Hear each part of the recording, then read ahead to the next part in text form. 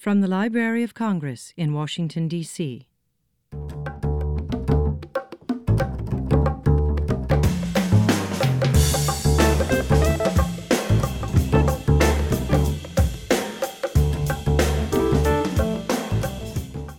Welcome to From the Catbird Seat, a poetry podcast from the Poetry and Literature Center at the Library of Congress.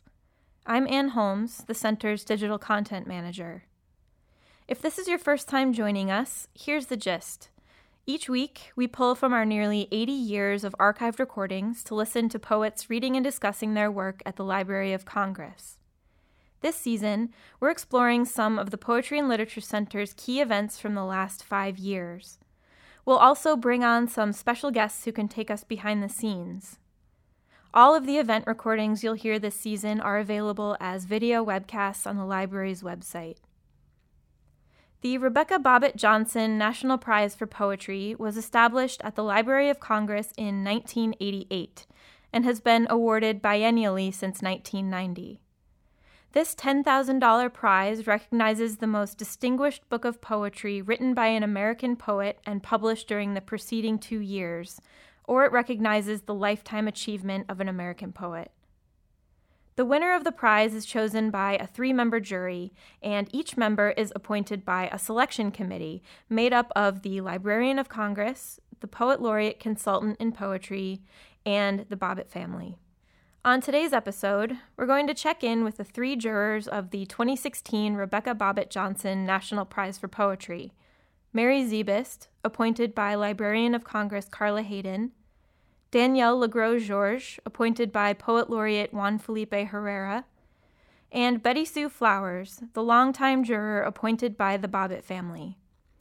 In early 2017, over the course of 1 month, these 3 jurors convened over phone calls and emails to discuss the 130 books submitted for prize consideration. In the end, they emerged with 2 winners: Claudia Rankine for her book Citizen, and Nathaniel Mackey for Lifetime Achievement. Betty Sue, Mary, and Danielle talked to us recently about their experiences as jurors for the Bobbitt Prize and how they came to select both Rankine and Mackey. In a minute, you'll hear their phone conversation with Rob Casper, the head of the Poetry and Literature Center, and then we'll play some clips from the prize reading with the 2 winners. But first, here's a little on the origin of the prize. Rebecca Johnson Bobbitt was one of President Lyndon B. Johnson's 3 sisters. In the early 1930s, years before her brother's election to the U.S. House of Representatives and decades before his presidency, Rebecca was a graduate student in D.C., where she also worked in the cataloging department at the Library of Congress. It was here at the library where she fell in love with coworker and fellow Texan, Oscar Price Bobbitt. The 2 were married in 1941. Speaking at the library 50-some years later, their son, Philip C. Bobbitt, revealed some background on his parents' romance. He had discovered a cache of old index cards on which were typed, instead of catalog numbers, excerpts of poems. Essentially, here were the notes cataloging his parents' library love story. When Rebecca Johnson Bobbitt died in 1978, Philip and his father decided to endow a memorial in her name, and owing to this history of love and poetry at the Library of Congress, the Rebecca Johnson Bobbitt National Prize for Poetry was established 10 years later. It's been almost 30 years since James Merrill won the first Bobbitt Prize for Poetry. Now, let's hear from Betty Sue Flowers, Mary Zebist, and Danielle Legros-Georges on selecting the most recent winners. So my first question is just about the fact that it's been almost a year since the 3 of you met as judges for the Bobbitt Prize. And I'd love to have you talk a little bit about what it was like to work together on this. Of course, you didn't meet in person. You were communicating via email and by telephone. This is Betty Sue. I can start by saying that these 2 were a delight to work with. And although our lists at some point were very different, through conversation we came to agreement on our final selections. So it's very nice, given how many books there were that we judged, it's very nice that we could actually have a conversation and come to an agreement rather than come in and fight it out with our favorites. It's Danielle here. For me, it was really exciting to read and discuss together very recent work that allowed us to enter into the important conversations that are taking place today, giving us a sense of the priorities and the preoccupations, the experimentations of cultural workers, of artists working today. And what's better than being able to talk about something you really like with astute colleagues and practitioners and appreciators of poetry? Yeah, I was struck early on that our three initial lists, I think, didn't have a ton of overlap. And I think, Betty C., you had said early on that often when judges get together, the lists, have 4 or 5 books at least in common. And I think initially ours didn't. And so it was really sort of wonderful to be able to talk through things together. And that was one thing I really loved about this, is I did not feel rushed in our conversations. I felt like we really were able to take our time and sort of went through book by book. And for me, maybe one of the best things about the process is, there are some poets that we talked about that, didn't end up with the prizes, but I became converts to their work just through talking to you, and that was really exciting and wonderful. I think it's interesting that, as you discussed, you came in with different perspectives and different lists, and then found a way to not only come to select winners, but to get excited about the sort of larger group of poets and books of poems that you were discussing. I wonder, was there something that you could name in the kind of conversation that you had, other than the fact that it wasn't rushed, as you said, Mary, that made it so magical and fruitful? Yeah, I think we were very interested in the opinions of our colleagues. I think for me, certainly, I was open to learning about text through a lens that was different than mine. That's exactly what I was going to say. This is Betty. That was exactly. I said, I was thinking one of the things that made it a pleasure was the deep appreciation for each other's opinions. And I would go back and reread some of the books that I hadn't ranked as highly and come to a new appreciation because of what Danielle and Mary said. It was a learning experience for me. So that part was lovely. I felt I was back in poetry class, but in a in a very different, lovely way. Yeah, no, I felt very much the same. I think one thing that really maybe was a little different from me in this conversation than maybe some other conversations I've been in is that the three of us talked to each other at length, unmoderated, that it was just the three of us, and I think we felt a sense of trust that, we could speak candidly with each other. And part of the conversation always felt not just sort of what we were bringing with our educated eyes, but also a very human sense of talking to each other and what actually moved us and had sort of opened us. And that was, that set things apart for me and really made things memorable and really got me thinking harder about a lot. I just have one more question to ask, and that really is the question about the winners you selected as a prize. Only once before has the Bobbitt Prize been selected for both Lifetime Achievement and for a collection of poems published in the previous 2 years. And I'd love to have you talk about how you decided to honor both Claudia Rankine's book Citizen and Nathaniel Mackey for Lifetime Achievement. Well, I can speak about Citizen, I think, or began the discussion about Citizen, which seemed to be both an important document of its time and also a way to advance poetry. I mean, there were things that she was doing that taught me a lot, at least in my own practice, and seemed important to its time. So that seemed an ideal book to choose for what's happening now, I would say. Yeah, we felt that it was a daring book, a brave book, taking on white supremacy, whiteness as a construct, whiteness in the American imagination, and we felt that it deserved attention for that. She looks at micro and macro aggression. It's a book that's taking on difficult subject matter well. Yes, in a very interesting way. Yes. Very moving, too. Yeah, absolutely. As we were talking about these books, there was a way in which, for me, these two books actually really spoke to each other as a pair. I mean, I think they're both really visionary books. The Mackies, almost in a kind of mythological, visionary sense, and the Claudia Rankine Citizen, almost in sort of the old prophet way of looking deeply into the present. And even the way that they use the pronouns, the sort of really, I think, tremendously interesting way Rankine uses the wandering you, and the way Mackie uses the wandering we with the band of travelers, that both pulls in and challenges.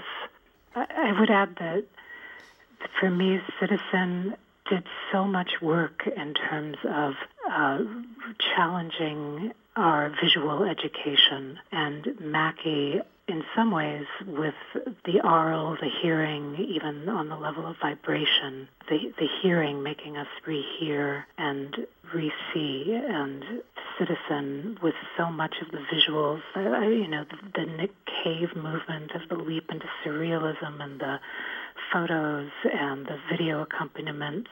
They both, I think, are really expanding the sense of what a poem and a long poem can be, and how it speaks to us now. Yeah, and I know that you had Nate Mackie's most recent book to consider, and I also can see how he as a poet made sense for Lifetime Achievement, in part because that book was a continuation of his project. Did you think a lot about that and about what he's been doing throughout his career? I think we did take that into account. He has written a number of books. He's worked in poetry, in fiction. He's written an influential book of literary theory. So he's worked in criticism. He's edited an avant-garde literary journal. So we were taking all of that into account in responding to his work. Yeah, absolutely. From Splay Anthem to Knot House to his sort of long serial imagination of this band of travelers. But yeah, everything Danielle just mentioned, absolutely as well. Yes, I think it's the first time we had an ongoing discussion, a lively discussion about someone's contribution to poetry, which went beyond writing poetry. So much that he's done. So Lifetime Achievement was, for the first time in this prize, I think, broader than being a poet. It was kind of an interesting opening up for me. That's amazing to hear, and I'm not surprised. I'm not surprised that the three of you found a way to reimagine the Bobbitt Prize and what constitutes Lifetime Achievement, as you also, at the same time, honored a book that, as you said, captured this moment in our culture, in our history, in terms of what poetry can accomplish in contending with those things so powerfully. In April 2017, Claudia Rankine and Nathaniel Mackie traveled to the library to accept the prize and read from their work. Here they are. Some years, there exists a wanting to escape. You floating above your certain ache. Still the ache coexists. Call that the imminent you. You are you even before you grow into understanding. You are not anyone worthless, not worth you. Even as your own weight insists, you are here, fighting off the weight of non-existence. And still, this life parts your lids. You see you seeing your extending hand as a falling wave. I, they, he, she, we, you turn, only to discover the encounter to be alien to this place. Wait. The patience is in the living. Time opens out to you. The opening between you and you occupied, zoned for an encounter.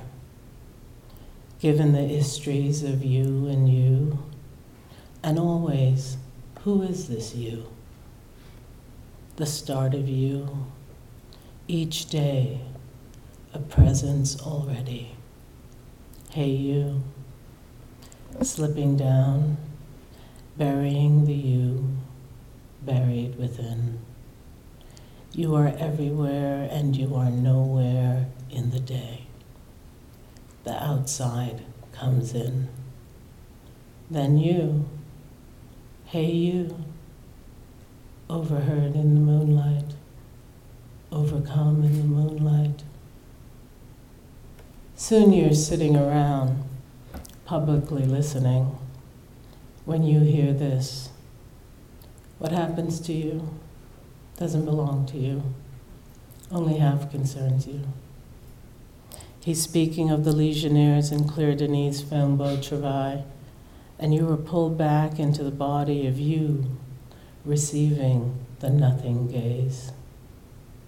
The world out there insisting on this only half concerns you. What happens to you doesn't belong to you, only half concerns you. It's not yours only. And still, a world begins its furious erasure. Who do you think you are, saying I to me? You nothing. You nobody. You. A body in the world drowns in it. Hey you. All our fevered history won't instill insight, won't turn a body conscious, won't make that look in the eyes say yes. Though there is nothing to solve. Even as each moment is an answer. Don't say I, if it means so little, holds the little, forming no one. You're not sick. You're hurt. You ache for the rest of life. How to care for the injured body. The kind of body that can't hold the content it is living. And where is the safest place when that place must be someplace other than in the body? Even now, your voice entangles this mouth, whose words are here as pulse, strumming shut out, shut in, shut up. You cannot say. A body translates its you. You there. Hey you. Even as it loses the location of its mouth. When you lay your body in the body, entered as if skin and bone were public places. When you lay your body in the body, entered as if you're the ground you walk on. You know no memory should live in these memories, becoming the body of you. You slow all existence down with your call, detectable only as sky. The night's yarn absorbs you as you lie down at the wrong angle to the sun. Ready, already, to let go your hand. Wait with me. Though the wait up, might take until nothing whatsoever was done. To be left, not alone, the only wish.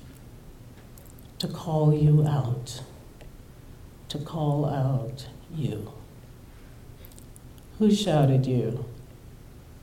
You shouted you. You, the murmur in the air. You sometimes sounding like you.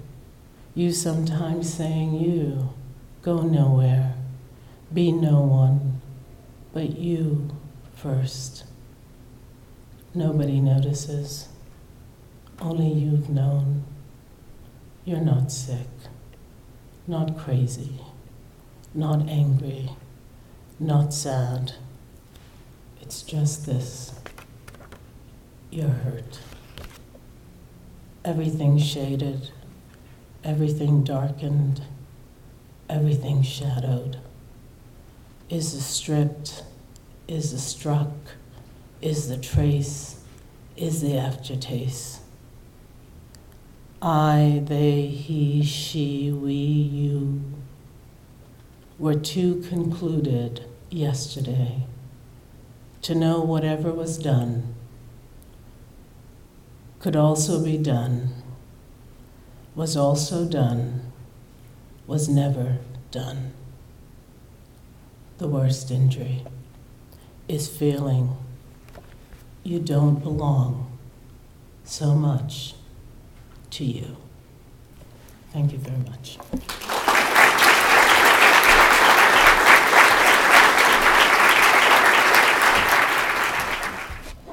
Thank you, Claudia. A very deep and stirring reading. And thanks to the Library of Congress and the Bobbitt family for bringing us here. Claudia and I read together 15 years ago at the University of Chicago with Ed Roberson. So it's nice to be reunited.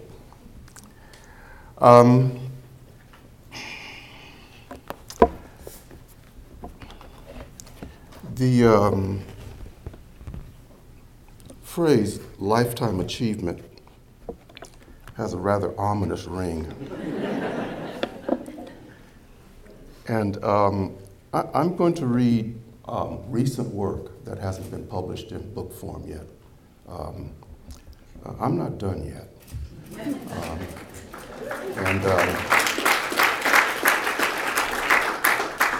I just wanted to let you know.